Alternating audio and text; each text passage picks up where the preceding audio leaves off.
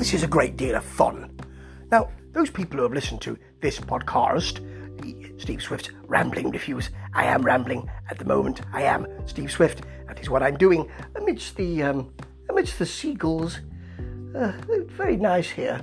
Lovely. Anyway, it's his new single, if such a thing still exists.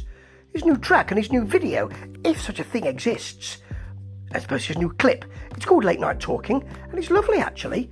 It's got a sort of 70s feel to it, which I also feel with his last album. It's a combination of sort of 70s feel and something a bit different and something a bit odd, but in a good way, and a little bit of sort of 80s, early 80s brittle soul, which is on point at the moment.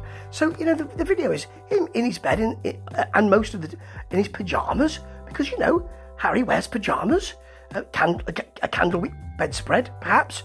But he comes up from the bed, in a cinema and then in an art exhibit, and he's eating spaghetti and spaghetti bolognese, of course. And nothing that makes you think you've spent £90 on that spaghetti. It's something which we can all do. That's important.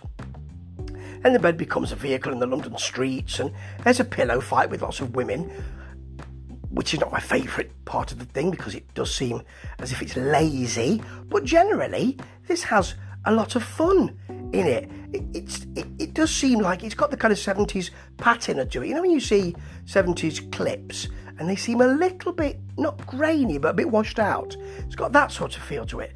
The song you'll want to know about, of course, it's very 70s. It's got a woozy soul feel. And in the middle of the song, slap bang in the middle, the thing we called the chorus, I suppose, it's 80s soul. I told you, he likes 70s soul, he likes 80s soul, he likes mixing it.